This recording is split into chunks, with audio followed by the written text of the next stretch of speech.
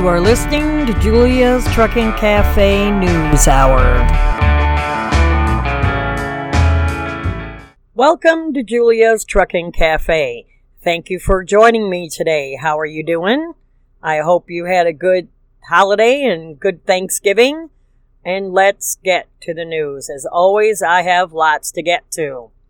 A truck driver loses his life after crashing off the Conowingo Dam in Maryland. Maryland State Police say that a truck driver was killed early on Tuesday morning, November 26th, after he crashed off the Conowingo Dam. Police say that the crash happened around 1:30 Tuesday morning. According to reports, he was traveling on US 1 when it crashed off the side of the dam and landed on the shoreline below. He was traveling southbound. You could see where the tractor trailer crashed off the side of the road, just past Maryland 222. Earlier reports stated the crash happened on the south side of the dam, but it was actually in the Cecil County side, on the north side. Police say that the truck driver was pronounced dead at the scene. Preliminary investigation into the crash suggests that the truck driver failed to negotiate a turn. Heavy fog was reported in that area at that time. US 1 and Conowingo Road was closed till 10 a.m. through noon while repairs were made to the dam. And someone just paid $12 million for a custom semi-truck. I saw a picture of this, and honestly, I don't know. I love chrome, but it's like way over the top. And yeah, it's definitely eye-catching. One of the most eye-catching custom trucks in the world just sold for millions at an overseas auction. Thor 24, a highly customized 84 Peterbilt 359, was sold for a whopping $12 million to an unnamed buyer at the Worldwide Auctioneers event in Saudi Arabia. The auction was part of a 5-day automotive show featuring historic, rare, and custom vehicles from around the world. The truck was built by entrepreneur Mike Hara, who says that he put 7 years of work and $7 million into the truck. The Thor 24 truck features swords, battle axes, skulls, and graphics of Norse gods in battle. He said the truck specs are on the from the Thor 24 website. It's got a V24 71 Detroit diesel in it, a one-of-a-kind 1979 Peterbilt 359 crew cab. It was custom stretched out. A 1933 custom-built Ford grill tribute. A 12 by 871 supercharger. 3,974 horse. What? Maximum speed is 130 miles an hour. Got 4 drag chutes, 12 feet in diameter.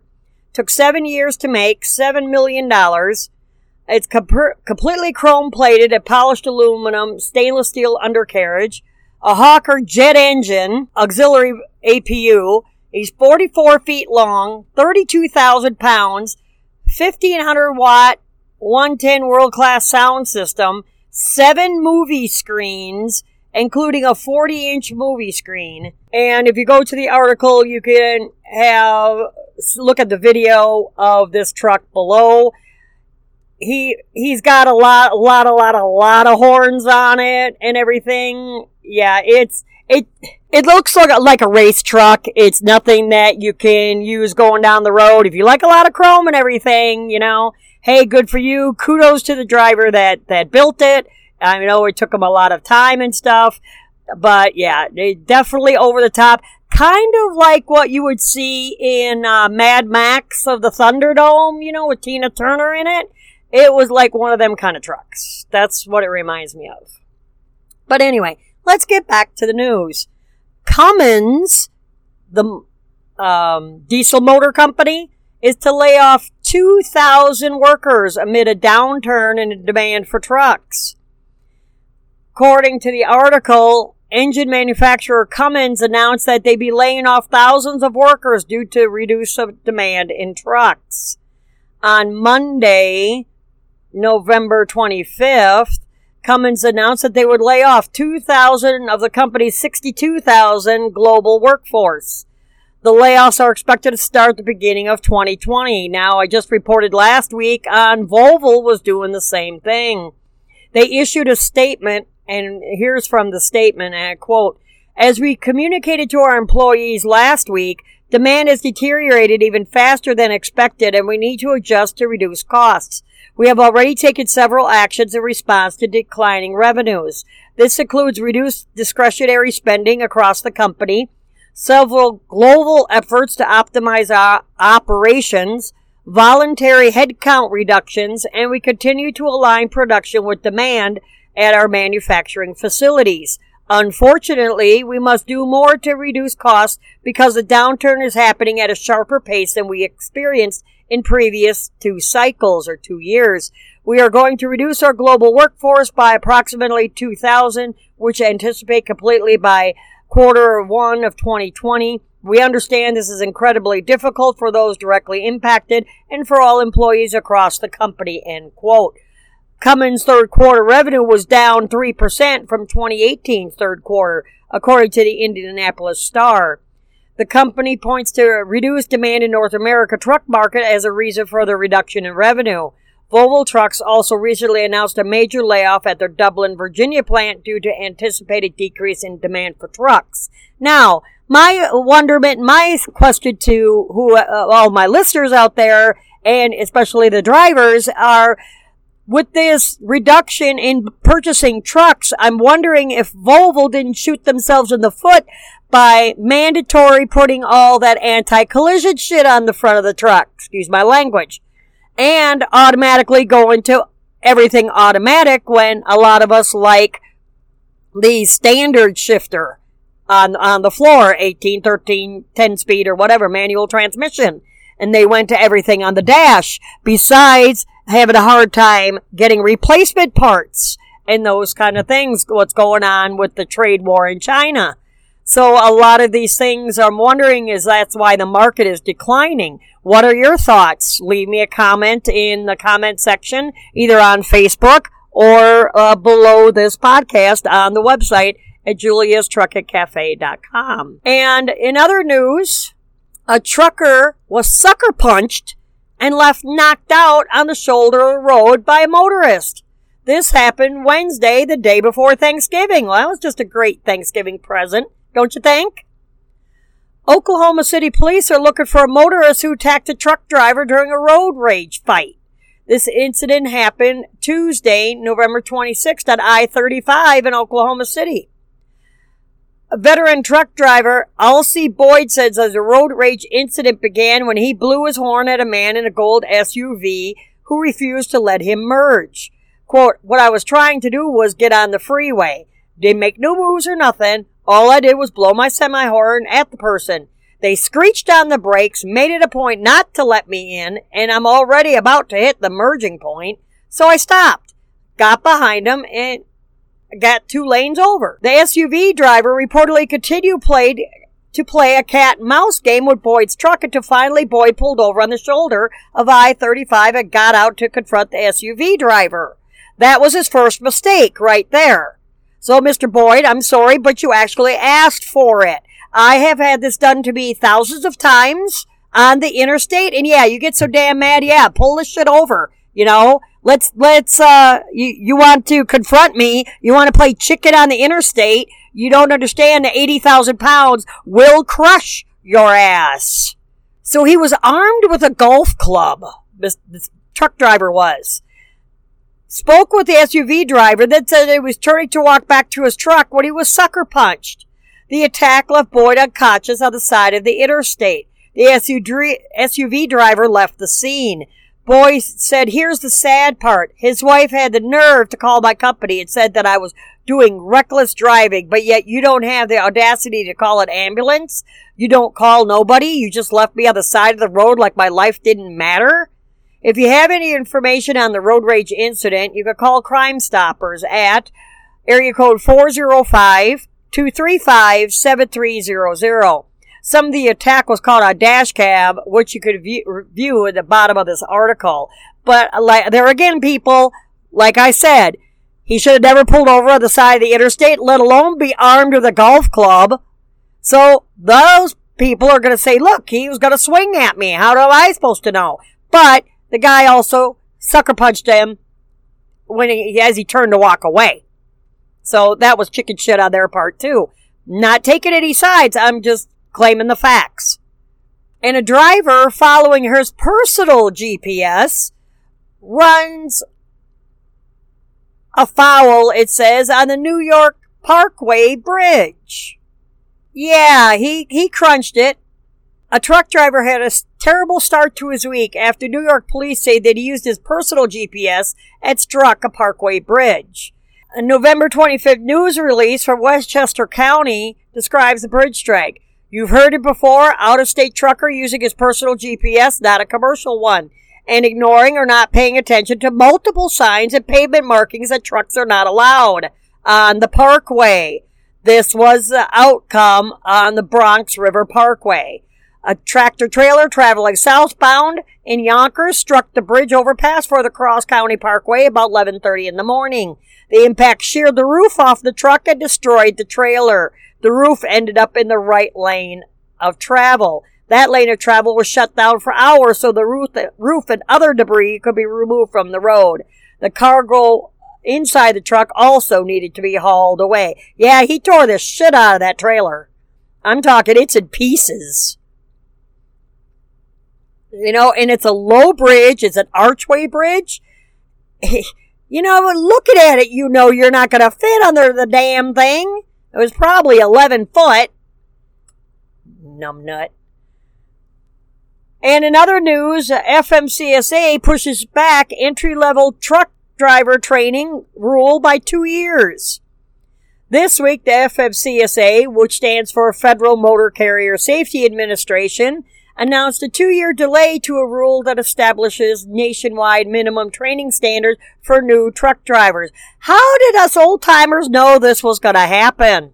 In a notice published in the Federal Register, the FMCSA, Federal Motor Carrier Safety Administration, pushed back the compliance date for, quote, minimum training requirements for entry-level commercial motor vehicle operators from February 7th, 2020 to February 7th, 2022. They say that the delay will allow state driver's license agencies time to update their IT infrastructure, internal procedures, and budgeting allocation to properly record driver course completion information. The delay will also allow FMCSA time to update their electronic interface. The entry-level driver training final rule was published by FMCSA on December 7, 2016. While the entry-level driver training rule does not, as some industry stakeholders had hoped, establish a minimum number of behind-the-wheel hours for CDL students, it does require that, quote, applicants seeking a CDL would be required to demonstrate proficiency in knowledge training and behind-the-wheel training on a driving range and on a public road, with training obtained from an instructional program that meets FMCSA standards, end quote. The entry-level driver training rule would impact anyone obtaining a CDL for the first time or anyone who wanted to upgrade their CDL from a Class B to a Class A. At the time the final rule was published, the FMCSA said they believed the new driver training standard would reduce the number of highway deaths, increase fuel economy, and increase overall efficiency in trucking. Really? Really? Yeah, that's a bunch of BS. I'm sorry. It is. And oh, you're going to love this one. California DMV sold driver information for $50 million. A report released Monday, November 25th, accuses the California Department of Motor Vehicles of selling driver data for tens of millions of dollars. The VICE found that California DMV had routinely sold driver data like names, addresses, and vehicle registration to commercial groups who requested it. The dollar amount paid by the commercial groups increased from $41.5 million in 2013 to 2014 to $52.6 million in the years 2017 to 2018. The commercial group requesting driver information is believed to include insurance companies, vehicle manufacturers, and prospective employers. California DMV Public Information Officer Marty Greenstein told Vice that the DMV takes its obligation to protect personal information very seriously. Really? But yeah, you could sell it for $50 million.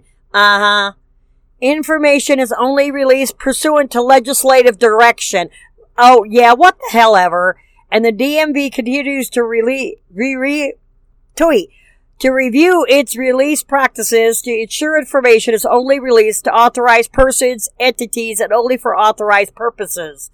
The DMV also audits requesters to ensure proper audit logs are maintained and that employees are trained in the protection of DMV information, and anyone having access to this information sign a security document, end quote. Yeah, Marty, you're just trying to cover your CYA. You know, of course you're not going to admit that they did do it. And this episode of Julia's Truck and Cafe is brought to you by My Patriot Supply. As truck drivers, we all know what it's like to get stuck at a shipper's or receiver's to be loaded or unloaded for hours on end. Am I right? Especially produce coolers, paper mills, and grocery warehouses. That's why you need to be prepared with extra food in your truck. My Patriot Supply helps you stay prepared. Now, it's not what you're thinking. My Patriot Supply is delicious emergency food. They have food kits that are good up to 25 years. I can speak from experience after living through Hurricane Katrina. We were without power for 10 days, my mother, my son, and I. And if it weren't for the MREs that were flown into us, we wouldn't have had any food. 4 60-foot pine trees broke in half during the storm and landed across my driveway, landlocking me in. So I couldn't get out and get food. Now, for a limited time, you can get a 1-week supply of food in a handy and neat-looking ammo can for, guess what, just $39. Heck, I spend more than that in a truck stop eating a couple of times. Or at a couple of buffets. And they even offer gluten-free food for under $100. You don't have to buy a whole, tens of hundreds of kits.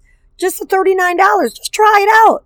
All you have to do to get yours today is go to my website at juliastruckandcafe.com and click on the Emergency Food Supply tab. Scroll down, click on any of the images to find out more information. I mean, you buy car insurance, you buy health insurance and vision and dental. Why not buy food insurance? Why not stay prepared for anything that could happen? You throw it underneath your side box or put it in your pantry at the house. You always have food. You don't have to worry about if the power goes out or if there's grocery lines or if a storm is coming. The winter storms are here. I was telling you that last month. And then spring again is going to be all the hurricanes and everything. You need to stay prepared. So go to juliastruckandcafe.com, the Emergency Food Supply tab, and get yours today. Now let's get back to the news. A wrong-way car plows into a semi on an Ohio highway. This happened day before Thanksgiving, November 27th, at around 11:30 at night. A fatal crash on Route 8 in Cuyahoga Falls. Witness who missed getting hit head-on says the white car was north in the southbound lanes. The truck driver's okay, and the gray car was alive and transported. Police say that the vehicle was driving the wrong direction on southbound Route 8 when it collided with a semi-truck and 2 other vehicles. One person died in the crash, and another person was trapped in their car after the crash and had to be extracted and then transported to the hospital. Cleveland News Channel reports that the driver is suspected of traveling in excess of 100 miles an hour prior to the crash. If you would like to see the dash cam footage, it's in the show notes at the bottom of this article that's entitled Wrong Way Car Plows into Semi-Truck. In a Georgia town opens a roundabout, and you ain't going to believe this, with a railroad track going through the center of it. The roundabout is set to open at one of the busiest intersections in Sandersville, Georgia, at Highway 242 and Hospital Road. According to Georgia Department of Transportation, the roundabout was put in place after numerous drivers made unsafe turns at the more standard intersection. Mr. Collins with the Georgia DOT told a local news station that there shouldn't be any problem with the unusual roundabout railroad combination. There's really no need for concern on the railroad end. Right now, there's no guard arms, but they will be installed. So you would have to stop just like you always would when a train is coming through. This is the first and only roundabout/railroad track combination in the state of Georgia. First one I've ever seen. And the Capitol Christmas tree reaches final destination, thanks to truck drivers. The U.S. Capitol Christmas tree was safely delivered this last week, thanks to a team of law enforcement and truckers.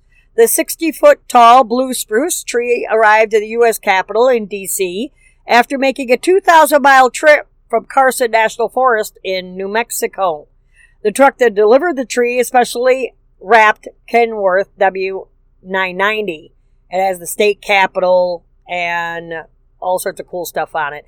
A team of 3 truckers from New Mexico-based company Will Banks Trucking Services split up the oversized load driving duties during the tree's journey and were able to safely bring the tree to the nation's capital, where it will be enjoyed by thousands. And First Lady Melania Trump welcomed the tree and accepted the tree on behalf of the first family. And a trucker helps out a fellow driver who's stuck in the slush. A news station was on hand to film one trucker giving another a helping hand during the tough winter weather situation. Nasty winter weather left a trucker stuck in the slush on I-95 rest area in Massachusetts on December 2nd.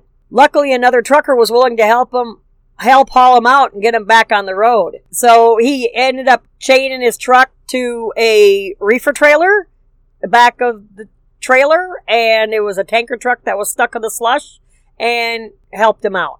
And that's the way it should be. And this article, a semi plows through another truck's trailer, splitting it in half. He hit that trailer so hard, he went right through the floor, of the trailer and all. This happened in Troy, Illinois, Monday, December 2nd, about 5:30 in the morning. The local news station reports that a semi-truck jackknifed on the ramp from I-70 west to I-55 south during icy road conditions, coming to a stop with the trailer blocking the roadway. A second truck then hit the first truck's trailer, splitting it in two and leaving large amounts of debris scattered all over the roadway. Well, of course. The second truck reportedly hit an SUV, while a fourth vehicle slid off the road, and hit a guardrail. The driver of the first truck suffered serious injuries and required extraction. A passenger in the truck was transported to the hospital. The driver of the second truck suffered only minor injuries, and the ramp was expected to remain shut down for a significant period of time on Monday, December 2nd.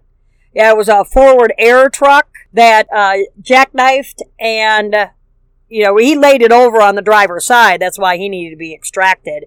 And this second truck just came barreling right on through. And in some good news, a group brightened up Thanksgiving for truckers who couldn't make it home. It's all a part of a tradition called Thanksgiving that has been going on for several years in Maine. During Thanksgiving, members make their way to a local truck stop to deliver care packages and an appreciative note to drivers spending their holiday on the road. The note reads, "Good morning. Whenever I'm driving around, I notice truck drivers. I'm all too aware that you are bringing us the very things that we are using, eating, and buying. I'm not sure everyone else does, though. To remind you that you aren't invisible and that we are thankful, here's a fun bag full of donations from my friends." In years past, the Thanksgiving teamed up with members of National Honor Society at Edwards Little High School in Auburn to treat the truckers. Daniel says, "I would like to say a happy Thanksgiving and would like to say thank you so much for this wonderful surprise I have received this morning in Auburn, Maine. This was very sweet. It really made my day a very special day. Thank you for all of the fun bag." So, how about you? What did you do for Thanksgiving?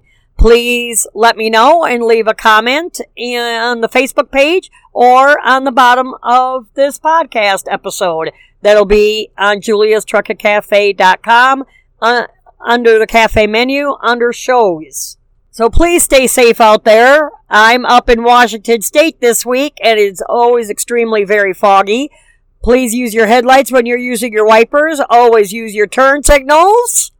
I know a lot of drivers are getting lazy out there by not using their turn signals. Don't be one of them, because I will call you out on it if you pass me up on the highway. Trust me. So, everyone take care, keep the shiny side up, and until next time...